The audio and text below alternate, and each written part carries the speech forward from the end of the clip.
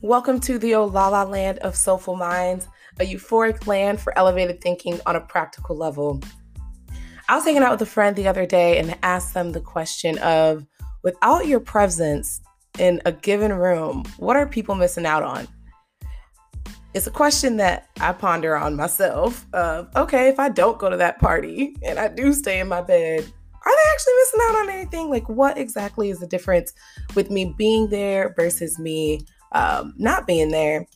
And it really took me some time to answer that question. And I feel like this past weekend, I really had more of a realization of it, not exactly for myself, but even more broad, where a friend of mine was celebrating his birthday.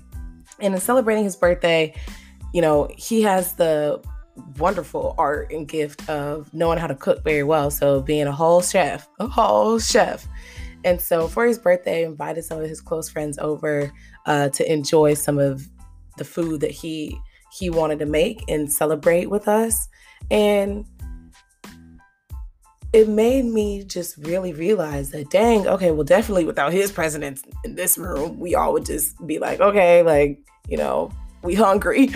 But even beyond that, we really are, when we share our gifts with each other, we are sharing memorable moments together, moments that we're able to look back and appreciate, moments that almost are easy to meditate in.